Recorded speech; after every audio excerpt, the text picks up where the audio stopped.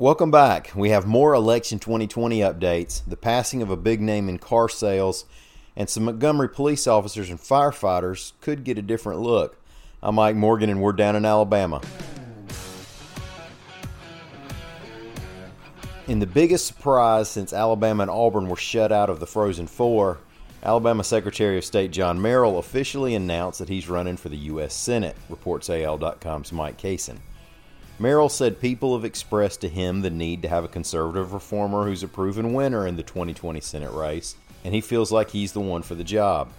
He joins a growing field in the Republican primary. Two-time Alabama Supreme Court Chief Justice Roy Moore announced last week that he's running. Also running on the GOP side are Congressman Bradley Byrne, former Auburn football coach Tommy Tuberville, State Representative Arnold Mooney, and businessman Stanley Adair. Democratic Senator Doug Jones currently holds this seat. Now, the guy who holds Alabama's other U.S. Senate seat, Richard Shelby, again made a reference to a longtime colleague joining the fun. Last week, Shelby said that Jeff Sessions might run for his old office.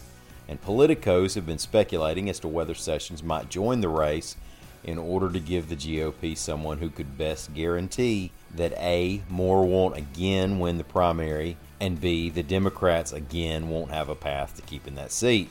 The AP reports that on Tuesday, Shelby again told reporters that Sessions hasn't ruled out running, and he said he believed Sessions would make a formidable candidate. Shelby said he's spoken with President Trump about the Senate race and that he's spoken with Sessions himself. We're pretty sure Trump and Sessions don't exactly chat it up directly. The real question in all this, Shelby said, is whether or not Sessions wants to come back and run. A big name in the central Alabama automobile business is being remembered. AL.com's Haley Allglair reports that Ernest McCarty passed away Sunday night at age 84. He worked in the business for 50 years, and he owned the Ernest McCarty Ford dealership in Alabaster for 36 years. Over that time, the man put a few people in F-150s.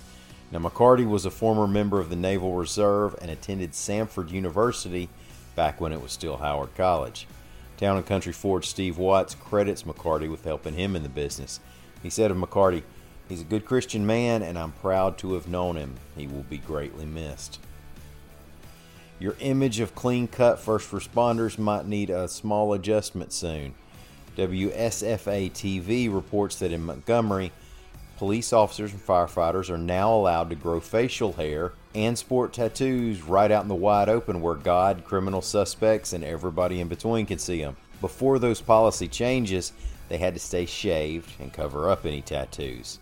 The department's made the changes to make hiring easier, but don't expect to get pulled over by someone who looks like Jamie Johnson in Aviators. Sergeant Jarrett Williams told WSFA that facial hair is restricted to 1 inch in length. Well, thank y'all for listening. We'll be back here again tomorrow. Until then, come by and see us anytime you want to, 24/7 on the World Wide Web at AL.com.